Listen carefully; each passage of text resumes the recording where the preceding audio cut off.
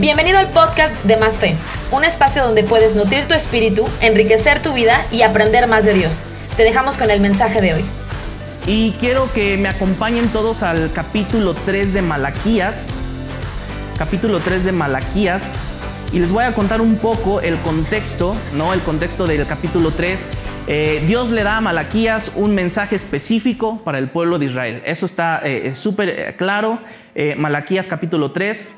Y entonces tú ves del versículo 1 al 6, te lo voy a resumir, está hablando de Juan el Bautista que va a anunciar que viene Jesús, habla acerca de la purificación que él hará internamente en la humanidad. ¿A qué nos referimos con purificar? No es como que nos vaya a echar cloro y nos va a lavar y vamos a estar súper limpios. Tiene que ver con un asunto en la moral, en el espíritu, en las emociones. Jesús vino a eso, no solamente a hablar en aspectos físicos, sino internamente, ¿no? Por eso bajó la ley que le dio a Moisés, la bajó a nuestros corazones, y por eso nos decía, has dicho que no matarás, pero yo te digo que si le andas diciendo a un hermano sonso, menso, desgraciado, ya lo mataste, ¿no? Eso es bajar la ley a nuestros corazones. Eso es la forma en cómo nos purifica Dios. Ahora, ¿la purificación se termina una vez que escuchamos una palabra de Dios o una vez que nos acercamos a Jesús? No. La purificación es constantemente, porque constantemente estamos siendo bombardeados por otras situaciones, por otras cosas que quizás nos puedan contaminar. La tele, la radio. Y ojo, no quiero decir que esto sea del diablo, entonces nos vamos a evitar. No, simplemente tenemos que estar cuidando que nuestro corazón, que nuestras emociones, que nuestro espíritu esté en constante purificación. ¿Cómo nos podemos purificar? Delante de Dios, en Jesús, orando, buscándole, pidiendo perdón. ¿Estamos ahí hasta ahí? No sé, el contexto habla de la venida de Jesús, habla de Juan, cómo prepara el camino, la purificación que se hará en la humanidad. La gratitud, dice que la gratitud natural que va a resurgir de esa purificación, cuando tú vienes a Jesús, cuando tú te das cuenta que estás todo sucio y todo cochino y que no eres tan bueno como lo pensabas o eres tan buena como lo pensabas, lo único que hace Dios es te cubre, te limpia, te justifica, y ahora sí ya no hay más condenación, ya no hay más culpa, ya no hay más de es que yo fui, es que yo hice, es que yo tengo estas broncas. Por eso constantemente que tenemos que estar buscando la purificación.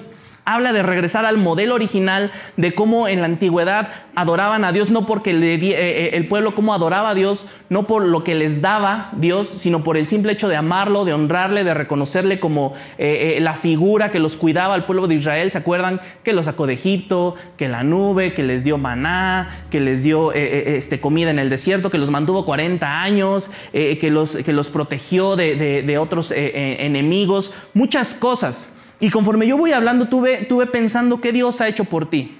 De pronto, si tú vienes por primera, segunda o tercera vez o llevas años y de pronto piensas, ¿qué Dios me ha dado a mí? ¿Qué Dios me ha dado a mi vida, a mis planes? De pronto yo pensaba que yo todo lo que había obtenido de escuela, de estudios, de oportunidades de trabajo, lo había obtenido en mis fuerzas. Yo de pronto decía, no, es que sí, Dios ha estado ahí, pero yo soy el que me he rifado, yo me he parado temprano, yo he estado estudiando, yo he trabajado. Y al final de mis días, cuando me encontré con Jesús, la única verdad de la que me di cuenta es que yo no sabía nada. Donde yo había estado trabajando, donde yo había podido desarrollar mis dones y talentos, no era por mis fuerzas, era porque Dios me había llevado hasta allá. Lo que yo pude haber hecho, lo que yo estoy haciendo y lo que yo pueda hacer es porque Jesús me ha dado esa facilidad, porque Dios ha confiado dones y talentos en mí, y lo único que yo hago es multiplicarlos, es ponerlo al servicio de los demás, es perfeccionarlos, es darle lo que Dios me dio, regresárselo. ¿Me explico? ¿Hasta aquí vamos bien? Dice, regresaron al modelo original dentro del contexto, y el justo juicio de Dios también habla acerca de eso. Dice, ahora Dios comienza a tocar el tema de los diezmos. Híjole, ahí empezamos a un tema complicado, que era una práctica dada al pueblo judío que consistía en apartar la 10ª cantidad de todo lo que poseía el pueblo, cada uno de los del pueblo, y dedicarlo a Dios. Esa práctica, en esa práctica lo que Dios busca no es el varo.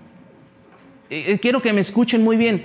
Dios no necesita nuestro dinero. Dios no es como que esté pavimentando el cielo y le haga falta poner ahí para el mar de cristal un cuanto de pesos. Dios no necesita nuestro dinero. ¿Qué creen que Dios busque en esa práctica del diezmo? Lo que Dios busca en esa práctica es que Él tenga el primer lugar en todo. Es que nuestro corazón, es que nuestra ansiedad, es que nuestra dependencia sea total y completamente hacia Él. ¿Y cuál es ese símbolo? Dios, yo te dedico esta parte, atrás. Ojo, esto era para el pueblo judío en aquel entonces. Vamos más adelante.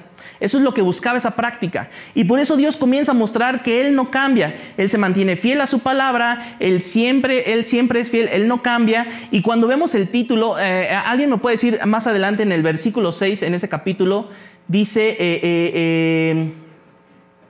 el pago, yo tengo aquí el pago de los diezmos.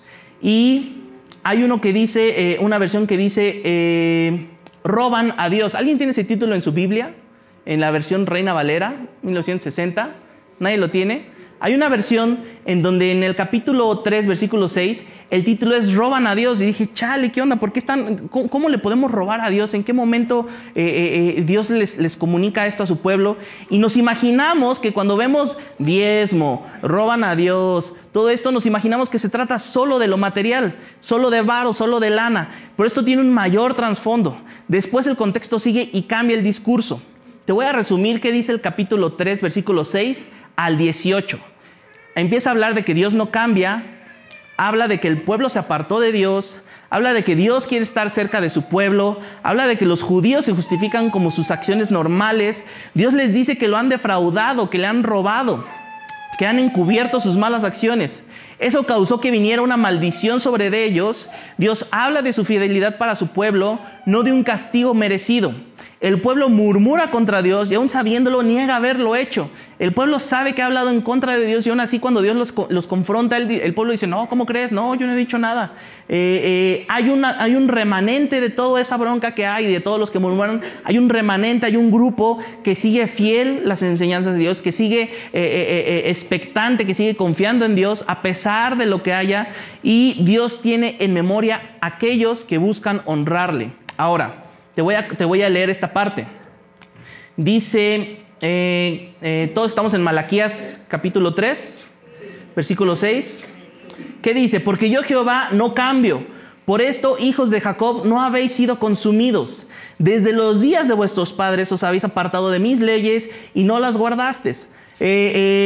Volveos a mí, yo me volveré a vosotros, ha dicho Jehová de los ejércitos. Mas dijisteis, ¿en qué hemos de volvernos? Aquí desde este punto dice Dios, este es el mensaje que Dios está dando al pueblo.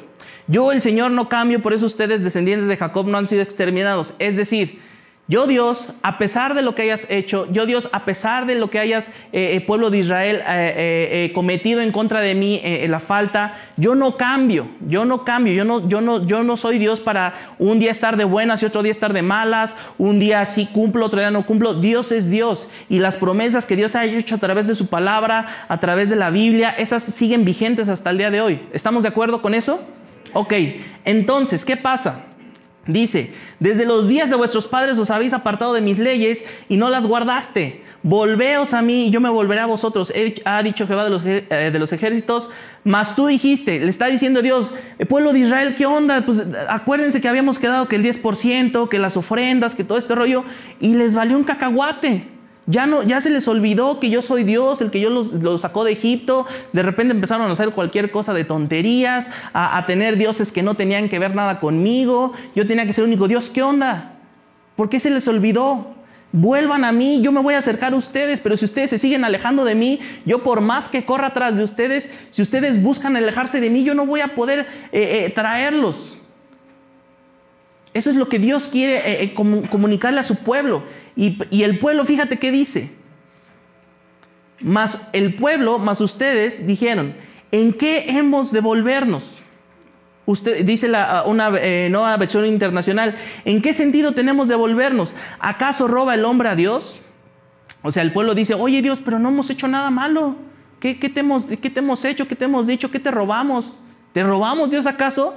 Y Dios les responde, ustedes me han robado. Y todavía pregunta, ¿en qué te robamos? Todavía están preguntando. Dios les dice, todavía me preguntan que en qué me robaron. Si ustedes saben que todo lo que ustedes traían a la iglesia, al tabernáculo. De pronto lo que pasó con el pueblo es que tenían estas leyes bien marcadas del diezmo, de la ofrenda, de todo este rollo, y empezaron a aplicar de, bueno, oye, este borreguito se ve bueno, ¿por qué no nos quedamos este borreguito y nada más damos una parte? Oye, ¿por qué no nos quedamos todos estos granos y los apartamos por acá? Y entonces empezaban a hacer un rollo de tranzas y de cosas que se perdió y se desvirtuó el verdadero sentido de lo que hacían. Y todavía preguntan, ¿en qué hemos robado? En los diezmos y en las ofrendas. Ustedes, la nación entera, está bajo gran maldición, pues es a mí a quien están robando. Luego dice versículo 10, traigan íntegro el diezmo para los fondos del templo y así habrá alimento en mi casa. Pruébenme en esto, dice el Señor Todopoderoso, y vean si no abro las compuertas del cielo y derramo sobre ustedes bendición hasta que sobreabunde. Exterminaré la langosta para que no arruine sus cultivos y las vides de los campos no pierdan su fruto. Dice el Señor Todopoderoso, entonces todas las naciones nos llamarán ustedes dichosos porque ustedes tendrán una nación encantadora, dice el Señor Todopoderoso. Ok, entonces, ya entendimos esta parte. Está Dios, los confronta a su pueblo, dice, pueblo de Israel, ¿qué onda? Nada más están haciendo tranzas, ya se les olvidó por qué hacemos lo que hacemos, se les olvidó que yo tengo que tener en primer lugar sus corazones y más bien empezaron a comprar favores, empezaron a mezclar cosas, empezaron a robarme. ¿Qué está sucediendo? ¿Qué está pasando? Ahora, esta historia nos enseña mucho de lo que está pasando actualmente en la iglesia a nivel mundial, pero sobre todo a la iglesia a nivel local. Muchas iglesias no entienden que es por gracia que han sido establecidas. De pronto muchas iglesias confían en su linaje, confían en su denominación, confían en su liderazgo. Es que nosotros tenemos 128 años establecidos. No, es que el pastor es fulano de tal. No, es que... Y empezamos a confiar las iglesias, las que se forman, en la denominación, en el linaje, en la persona que está al frente, y nos olvidamos de que el único que Dios ha establecido, Más Fe, Conquista, cualquier iglesia que se te ocurra, ha sido Dios. ¿Estamos de acuerdo en eso? No busquemos el estar confiados en la persona que está en el frente. No busquemos solamente en ver la organización o el organigrama o las actividades que tenga una iglesia. Enfoquémonos en Dios, en Jesús. Ese es el verdadero motivo por el cual las iglesias existen. Es venir a adorarle a Dios, es venir a aprender, es venir a buscarle. Y esa es la visión que debemos de tener como iglesia, todas las iglesias. Las iglesias se apartan de la enseñanza bíblica y fomentan y dejan de fomentar la práctica de estas enseñanzas que de Jesús nos da cada día.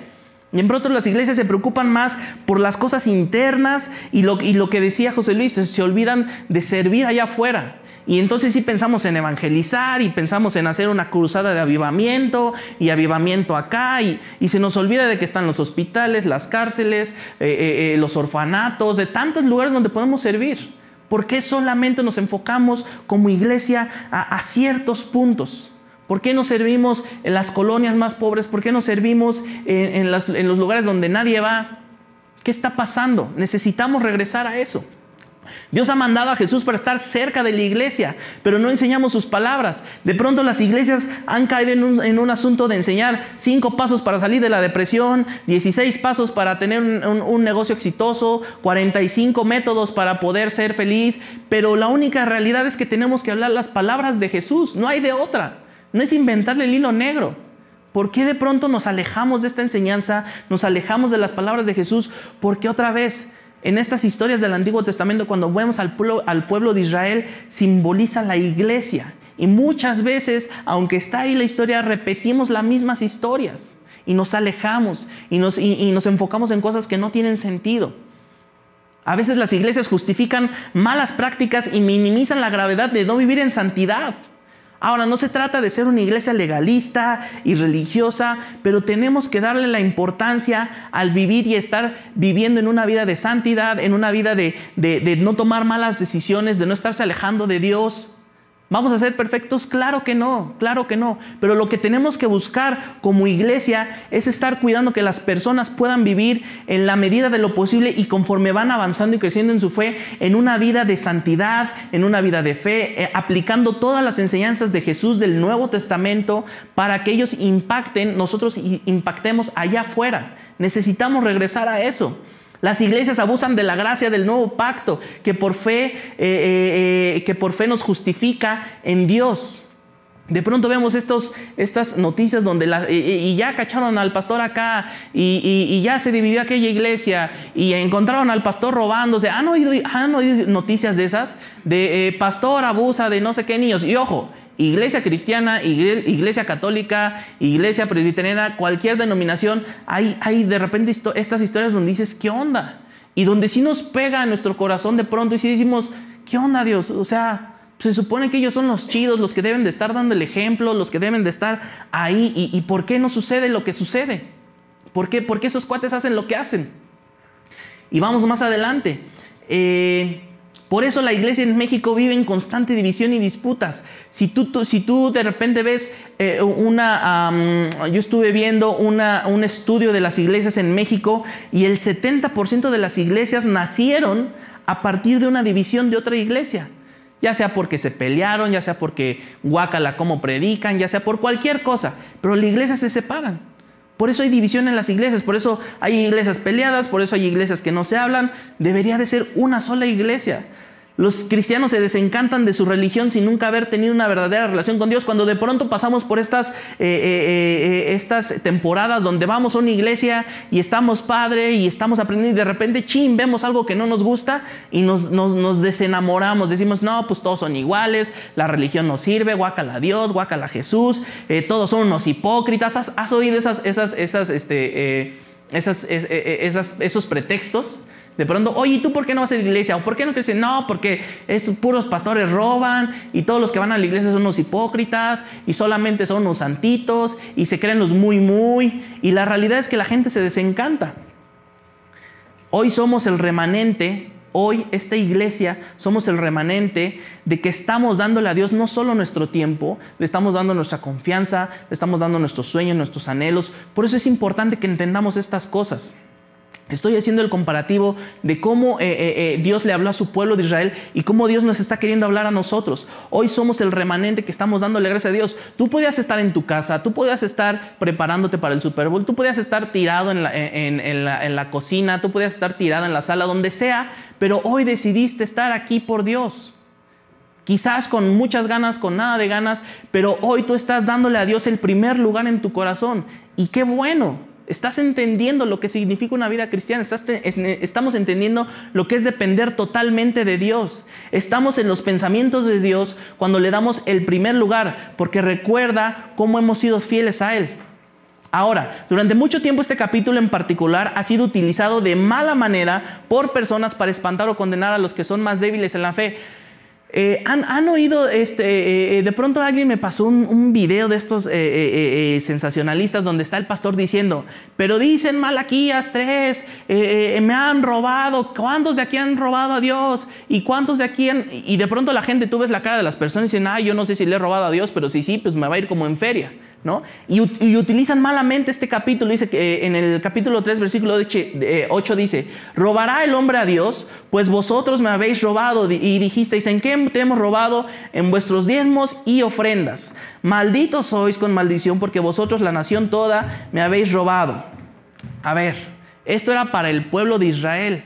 No es que tú agarres este versículo, lo saques de contexto y entonces yo pudiera venir a ustedes y decirles, todos los que no han dado diezmo y todos los que no han dado a Dios le están robando a Dios, entonces te va a caer una maldición. No, pero hay gente que lo hace así, hay gente que nada más quiere ver y cómo le sacamos más varo a la gente y cómo podemos meterle ahí el dedo a la llaga, cómo podemos espantar a la gente. Pues diles que aquí dice la Biblia, ¿no? Que le están robando a Dios.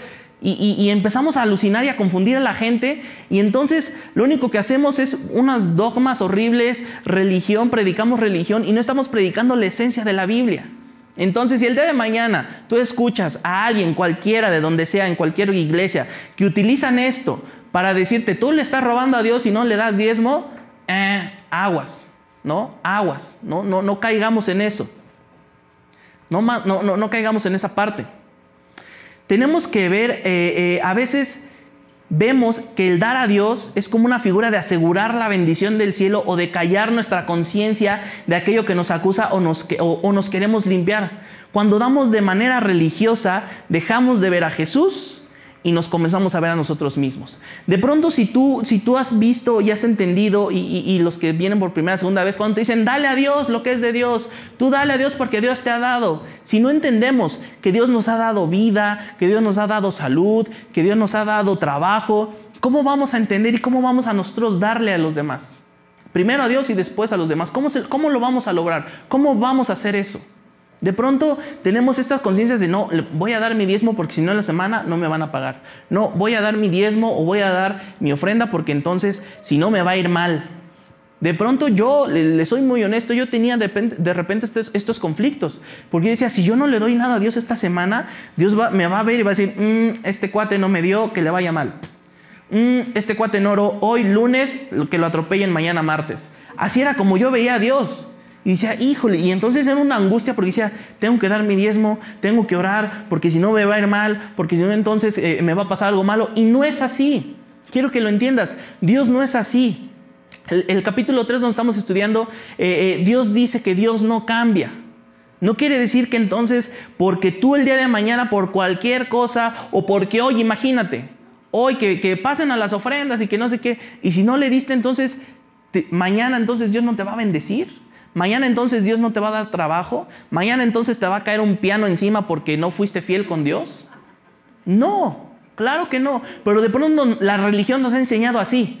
Que si tú no cumples, Dios no cumple. ¿Y qué crees? En el reino de Dios no es así. Es, tú eres fiel, Dios es fiel. Se te olvida ser fiel, Dios sigue siendo fiel. No buscas a Dios, Dios te sigue buscando. Tú te quieres alejar de Dios, Dios busca cómo conectar contigo. ¿Me explico cómo funciona el reino de Dios? De pronto pensamos que la forma de Dios funciona como nos han enseñado aquí en la tierra. Si yo te doy a ti, tú me tienes que dar a mí. Y eso lo vemos de repente en Navidad, o en cumpleaños, o en fiestas. Y si yo soy bueno contigo, entonces tú tienes que ser bueno conmigo. Y así es como se nos enseña acá. Y si tú haces las cosas bien, se te da un premio, ¿no? Desde chiquito. Cómete el brócoli, si te lo comes, hay un premio. Pórtate bien y si te portas bien, hay un premio. Pórtate bien, termina tu escuela y si terminas bien la escuela, hay un premio. Pero con Dios, ¿cómo es?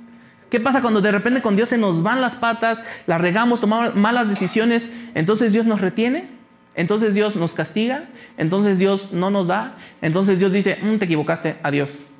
No, te voy a quitar la vida porque no oraste hoy 2 horas, adiós. Claro que no, claro que no. Es totalmente distinto con Dios, pero otra vez, la religiosidad, las malas ideas, las malas interpretaciones y la mala forma de estudiar la Biblia nos ha enseñado eso. Y hoy te quiero mostrar que es totalmente distinto. Tenemos que entender que cuando hablamos de dar, escúchenme esto por favor, si de todo lo que voy a decir, quédense con esto. Tenemos que entender que cuando hablamos de dar, no solo tenemos que hablar de dinero. Dile al que está a tu lado, no es dinero solamente, no es dinero. Hay muchas otras cosas que se pueden dar.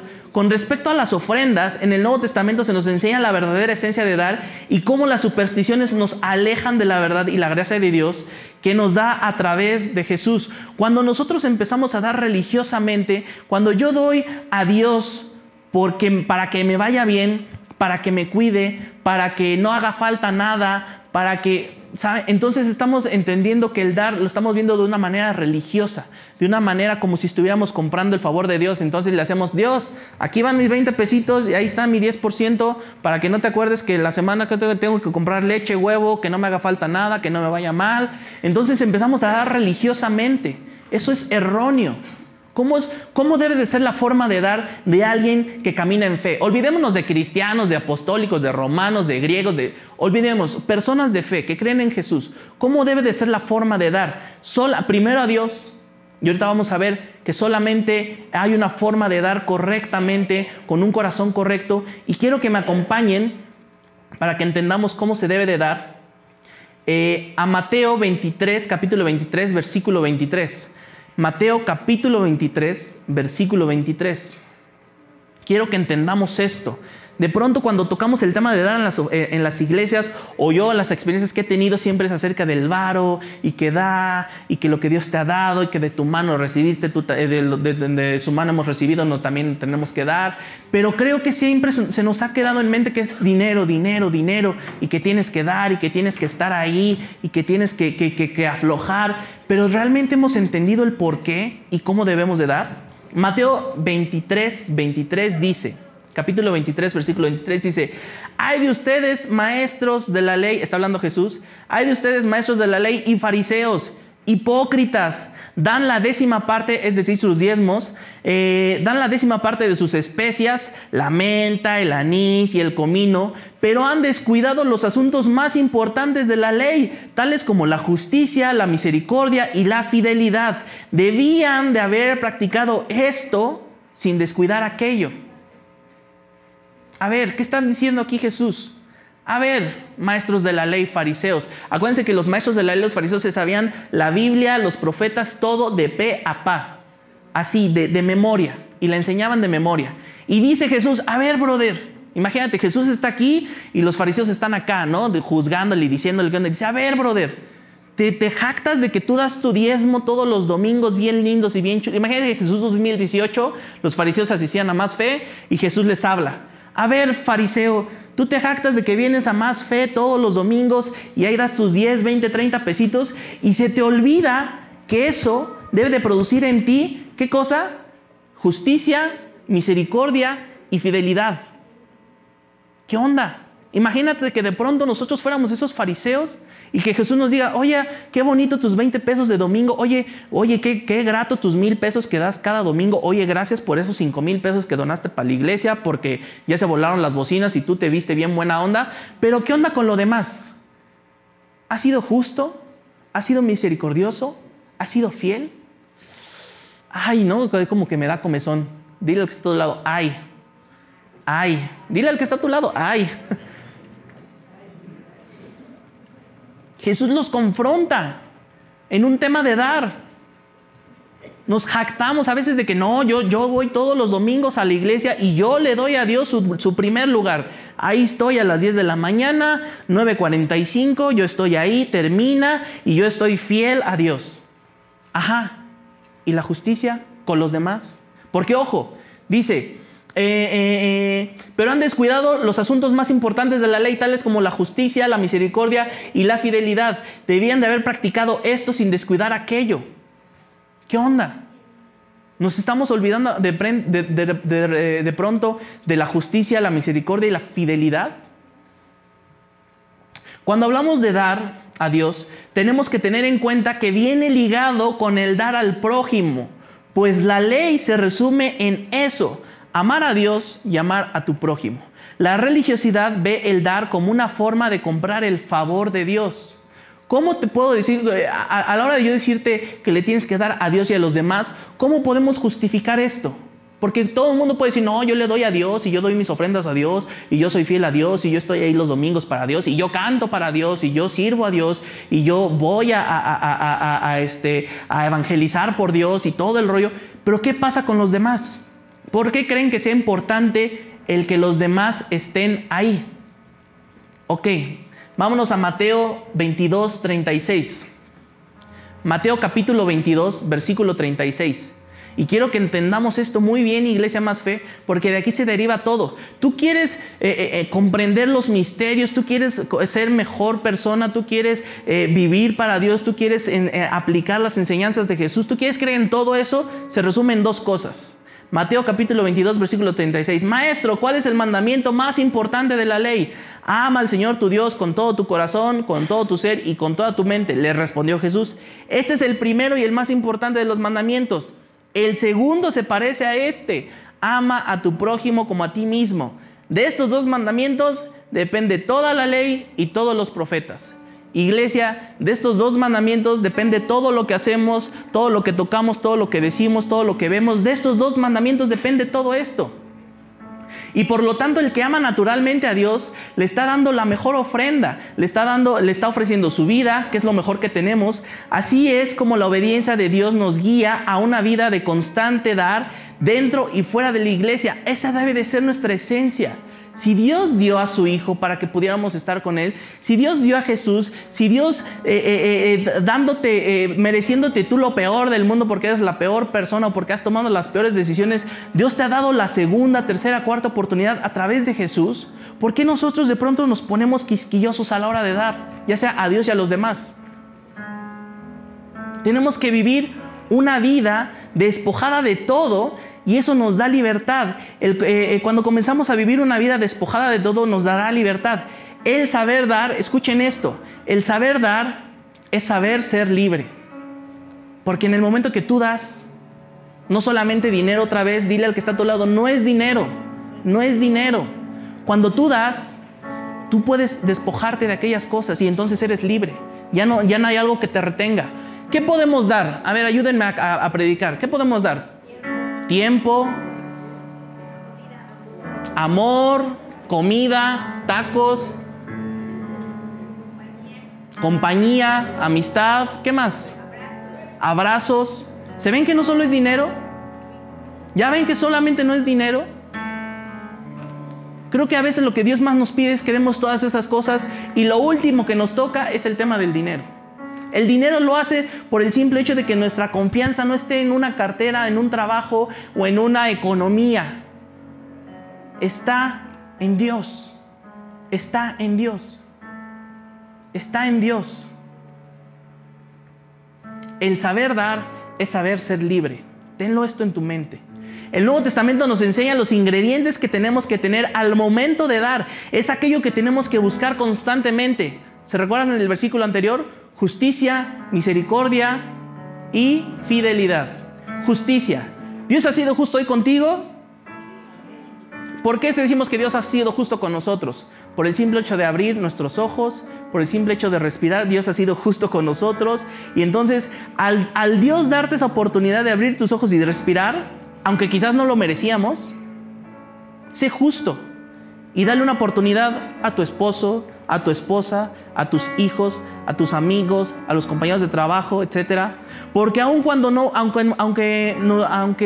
merecíamos lo peor por ser malos, Dios nos sigue dando gracia. Lo justo es que nosotros también demos gracia a los demás. De pronto, ¿por qué somos tan limitados a la hora de dar? No, es que no es justo.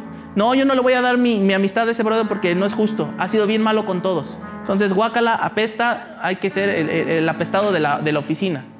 No, es que lo que me hizo mi esposo no es justo. No es justo porque yo le dije que quería tacos y me llevó hamburguesas. Y eso no se hace. No lo voy a perdonar. Eso no es justo. ¿Será que Dios ha sido justo con nosotros? ¿Será que Dios juzga igual que nosotros? ¿Hoy tú merecías llegar a más fe, sano y salvo? ¿O merecías que un camión te atropellara? ¿O merecías que despertaras con una enfermedad terminal? Como muchas veces le pasa a otras personas. ¿Y por qué a veces decimos, es que no manches, Dios debería de hacer otras cosas? Híjole, cómo me pasé, cómo tomé malas decisiones. Y sin embargo Dios sigue siendo fiel. Ahora, entonces a los que les pasan cosas malas, ¿se lo merecían? Tampoco. No caigamos en esa lección. Se enfermó porque andaba en pecado. Le dio cáncer porque no leyó su Biblia. Se quedó pobre porque, ¿saben? Otra vez, religiosidad. Religiosidad. Dios ha sido justo hoy contigo. Dale la oportunidad a alguien más y sé justo con él. Nosotros tenemos que dar de gracia lo que hemos recibido de Dios. Y otra vez, no solo es dinero, es amor, es paz, es salud, es vida, es amistad, es ánimo. ¿Y cómo podemos ver que Dios ha sido justo con nosotros? 2 de Corintios 5:21. Si quieren yo se los leo. 2 de Corintios 5:21 dice: al que no cometió pecado alguno por nosotros, Dios lo trató como pecador. ¿Eso es justo o injusto? Injusto para Dios. Y también debería ser injusto para nosotros. ¿Pero qué dice? Al que no cometió pecado alguno, al brother que no hizo nada, al que era bien bueno, Dios lo trató como pecador. ¿Por qué? Para que en él recibiéramos la justicia de Dios. Imagínate a Jesús tirado, siendo pateado, y tú ahí viéndolo, ¿no? Y dije, yo debería de ser ese que lo patean. Híjole, yo debería ser ese que debería estar en el piso. Yo debería ser ese que sufriera. Y sin embargo, Dios dijo, no, tú no vas a sufrir, tú quédate aquí. El que va a sufrir es Jesús. ¿Es justo o injusto? es injusto a nuestros ojos. Pero dice, Dios lo trató como pecador para que en Él recibiéramos la justicia de Dios. Jesús ya hizo justicia por nosotros. Si tú estás viviendo una situación injusta porque te corrieron, porque te dijeron, porque quedaste mal, lo que sea, déjame decirte algo. Jesús es tu justicia. Acércate a Él. Dios va a ser tu justicia. No andes tú buscando, no, yo me voy a defender y yo voy a hacer. Dios es tu justicia. ¿Qué es lo que tenemos que dar? Perdón, porque fue lo que recibimos. Tenemos que dar gracia porque fue lo primero que recibimos. Justicia, misericordia. La misericordia tiene que ver con ayudar, perdonar, ser empáticos con otros, ponernos en los zapatos ajenos. Muchos pretenden darle a Dios su tiempo y dinero, pero cuando se trata de alguien más, cuestionan y juzgan el por qué deberían de dar algo a ellos. La gente regularmente le da las cosas a Dios, pero cuando se trata de alguien más, no, ¿y por qué? No, ¿y por qué? ¿Cómo sé que sí trabaja, que no trabaja? ¿Y por qué se lo merece? No, mira cómo se viste. Y empezamos a juzgar. El no tener misericordia nos lleva a juzgarlo todo. Y al paso de tiempo no tenemos misericordia ni de nosotros mismos. Y nos juzgamos por errores cometidos. ¿Y qué pasa si seguimos juzgando? El juzgar nos lleva a vivir en condenación. Esclavizados a errores del pasado o a ideas acerca de nosotros. Porque de repente si empezamos a juzgar el por qué tengo que ayudar, el por qué tengo que dar, por qué tengo que ir a dar risoterapia a los niños, por qué tengo que ayudar en la iglesia, por qué tengo que no, que lo haga alguien más, yo tengo muchas cosas que hacer. No, a ver, que la hermanita que no hace nada y que siempre está sentada ahí, que se pare y haga algo. Y empezamos a juzgar. Y empezamos a juzgar. Y ese juzgar nos va a llevar naturalmente a juzgarnos a nosotros mismos. Es que yo no hago nada porque soy de lo peor. Yo no hago nada porque sigo fallándole a Dios. Yo no puedo servir porque soy un pecador de primera. Yo no puedo hacer esto o aquello. Y empezamos a condenarnos a nosotros mismos. Es que sí soy bien menso. Es que sí, no, ¿cómo Dios me va a perdonar? Es que sí, no estoy hecho para el cristianismo. Y es que sí. Y entonces terminamos nosotros mismos esclavizándonos por el mismo juicio que nos aplicamos a nosotros. ¿Por qué no ser más empáticos en el trabajo, en la calle? No mostrar indiferencia y hacer lo que está en nuestras manos para extender un poco de la gran misericordia que hemos recibido de Dios. ¿Por qué no podemos ser más empáticos? ¿Por qué no podemos entender un poco más los problemas de las personas? ¿Por qué no nos podemos detener un poquito a escuchar y a que la gente hable? Y quizás no vayas a tener la super revelación, el super consejo, pero por el simple hecho de darle un tiempo a esa persona, estás dándole algo de parte de Dios, de parte de la gracia que Dios te ha dado. Y por último, justicia, misericordia y fidelidad. Esto es constancia. La fidelidad, sinónimo de fidelidad es constancia, determinación, integridad, etc. Sin esto último, la justicia y la misericordia que se nos pide la aplicaríamos de vez en cuando. O empezaríamos a dar con otros intereses no sanos. Cuando aprendemos a ser constantes, ese hábito se transfiere a todas las áreas de nuestra vida. Seamos fieles a Jesús y a sus enseñanzas y a la fidelidad. La fidelidad la podremos practicar en nuestro matrimonio, con nuestras amistades, en nuestros valores. Necesitamos fidelidad todos los días para no olvidar por qué hacemos lo que hacemos. Tú necesitas ser fiel a tu esposa, a tu esposo. Tú necesitas ser fiel a tus trabajos. Tú necesitas ser fiel a tus principios y a tus sueños. Porque si no, alguien más te va a poner unos sueños que no son tuyos. Digan, ouch, amén, sí, ya vas. Cuando estemos dando justicia, misericordia y fidelidad, busquemos tener eso. Que no veamos el dar solamente para la iglesia y para Dios, para que me vaya bien. Es Dios, yo te doy porque tú me has dado mucho. Y si quiero doy el 10, el 12, el 20, el 80. No se trata de la cantidad, se trata de lo que hay detrás. Cuando tú vienes con tu ofrenda, imagínate que esto es mi ofrenda. Cuando tú vienes con tu ofrenda a Dios y está el ofrendero aquí, ¿no? Tú vienes de este lado y lo das. Dios dice, qué padre tu ofrenda, pero déjame ver qué hay detrás de esa ofrenda. ¿Cuál es el corazón que hay detrás de eso? Tú puedes venir con una computadora con 20,000, 80,000, el dinero que quieras, lo que tú quieras, y Dios te va a decir, qué padre, qué bonita ofrenda, pero ¿qué hay detrás de esa ofrenda? ¿Cuál es tu corazón? ¿Un corazón religioso que busca comprar favores de Dios? ¿O un corazón que está buscando justicia, misericordia y fidelidad para los demás, para tu vida? Por último, ya para terminar. Romanos 5:1 dice: justificados pues por la fe tenemos paz para con Dios por medio de Jesús nuestro Señor, por el cual también tenemos entrada por la fe esta gracia en la cual estamos firmes y nos gloriamos en la esperanza de la gloria de Dios. Y no solo esto, más aún nos gloriamos en las tribulaciones, sabiendo que la tribulación produce paciencia y la paciencia produce prueba y la prueba esperanza. ¿Y qué dice? Ojo, versículo 5 de Romanos capítulo 5. La esperanza, y esta esperanza no avergüenza, porque el amor de Dios está derramado en nuestros corazones por el Espíritu Santo que nos es dado. La gran ventaja que tenemos tú y yo al ser fieles a Dios es que Dios no nos defrauda. Y muchas veces esa es la bronca. Muchas veces no somos justos porque no han sido justos con nosotros. Muchas veces no tenemos misericordia con nosotros mismos o con los demás porque antes no tuvieron misericordia con nosotros. Decimos, no, a mí me trataron mal, yo voy a tratar a mis hijos igual. No, conmigo fueron injustos, yo no me voy a dejar. Y muchas veces no tenemos fidelidad porque nos han traicionado, porque nos han dado por la espalda. Y es bien difícil tú poder dar fidelidad a Dios y a los demás cuando tú has sido el primer defraudada. Hoy quiero que entendamos algo, y ya para terminar, cuando me dijo José Luis desde hace mucho tiempo, que como iniciando el año me dijo que me tocaba este tema, pues yo empecé a orar, a buscar a Dios, a estudiar, y de pronto hoy en la mañana, Dios me dijo, bueno, tú estás hablando del dar, y qué padre, y qué bonito, ¿qué vas a dar? Y yo cristianamente respondí, Dios, yo voy a dar la palabra, yo voy a dar mi tiempo, estoy dando 2 horas de mi gran vida que tengo para tu iglesia, Dios. Y Dios me dijo, ajá, ¿y qué más? Eso es para Dios, ¿no? Dios se goza cuando nosotros le alabamos, cuando nosotros hablamos acerca de Él. Pero me dijo, ¿tú qué vas a dar a los demás de ti, que te cueste, que venga de ti, que dependa de algo así como material? Y yo, pues, ¿qué quieres que dé, no?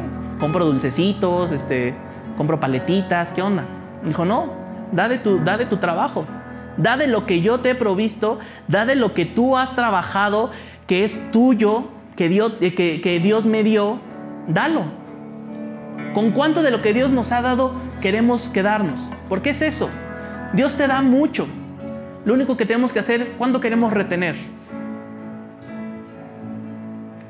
Y entonces, la verdad, le soy muy honesto, yo estaba complicado, dije, no, Dios, pero mira, Dios, estoy hablando de que no es tema de varo, es tema más como de amor, de cariño, de gracia, de buena onda. Y Dios me dijo, da.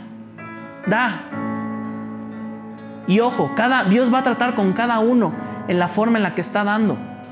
No solamente dinero, otra vez. ¿Cómo estás dando tiempo a tu familia? ¿Cómo le estás dando atención a tu esposa, a tus hijos? ¿Cómo le estás dando atención a ti mismo, a tu cuerpo, a tu cuidado, a tu salud espiritual? Y entonces, pues en este conflicto de sí, no, y de otra vez de desconstruir esta mente religiosa, Dios me dijo, ve, saca dinero de tu cuenta, de lo que tú trabajas, de tu sueldo, y vas a repartir a las personas. Y yo, ay Dios, pero estamos diciendo que no es dinero, ¿qué onda? Pues total, hace rato fui al Seven, y fíjense la historia. Yo, oiga señorita, buenos días, ¿me puede dar 500 pesos? Claro que sí, joven, 500 pesos, ahí están. Y entonces, pues los agarro, ya vengo, y pues orando, y Dios, pues dime a quién se los voy a dar, ¿qué onda? Pues yo no sé a quién le voy a dar, ni tengo ni idea. Pero entonces empiezo a ver el dinero y veo que en uno de esos billetes que me dio, porque le pedí cambio, veo que en vez de 500 pesos me dio 600. Y entonces dije, ay Dios, bendición, ¿no? Gloria a Dios. Eso va a ser para tu reino, Dios. Pero Dios me dijo, ¿cómo vas a dar en fidelidad? ¿Cómo vas a ser transparente? Porque lo de menos es decir, me dio 600, pues se equivocó, ya, ni modo, se los voy a dar. Entonces, ¿qué vamos a hacer ahorita? Yo tengo aquí 1, 2, 3, 4 sobres hechizos, porque no había sobres. Y, Y para no hacerte el cuento largo, cuando yo me di cuenta que me habían dado de más, dije, Dios, ¿qué onda? Dios me dijo, ¿qué vas a dar? ¿Qué vas a dar? ¿Testimonio? ¿Qué vas a dar? ¿Transparencia? Entonces, no esperen encontrar 200 pesos aquí porque los voy a regresar a la niña del Seven. Pero yo quiero dar esta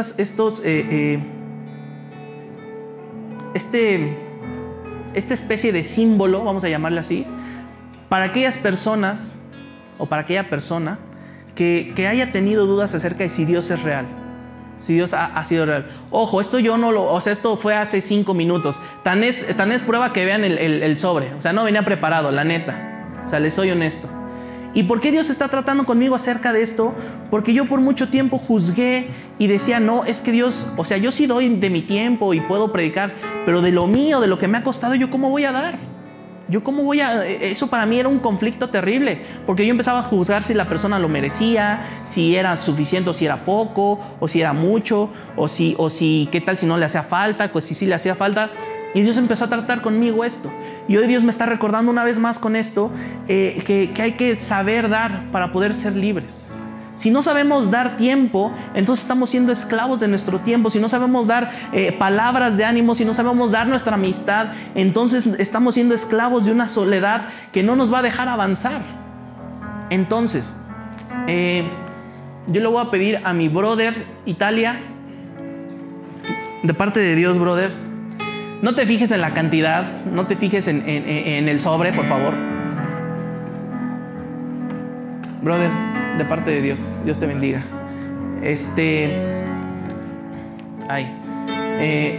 Mi brother, acá, atrasito.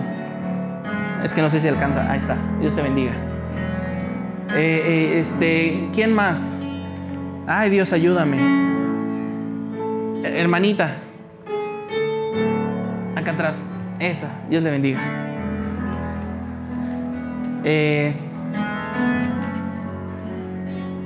Brother, de blanco, allá.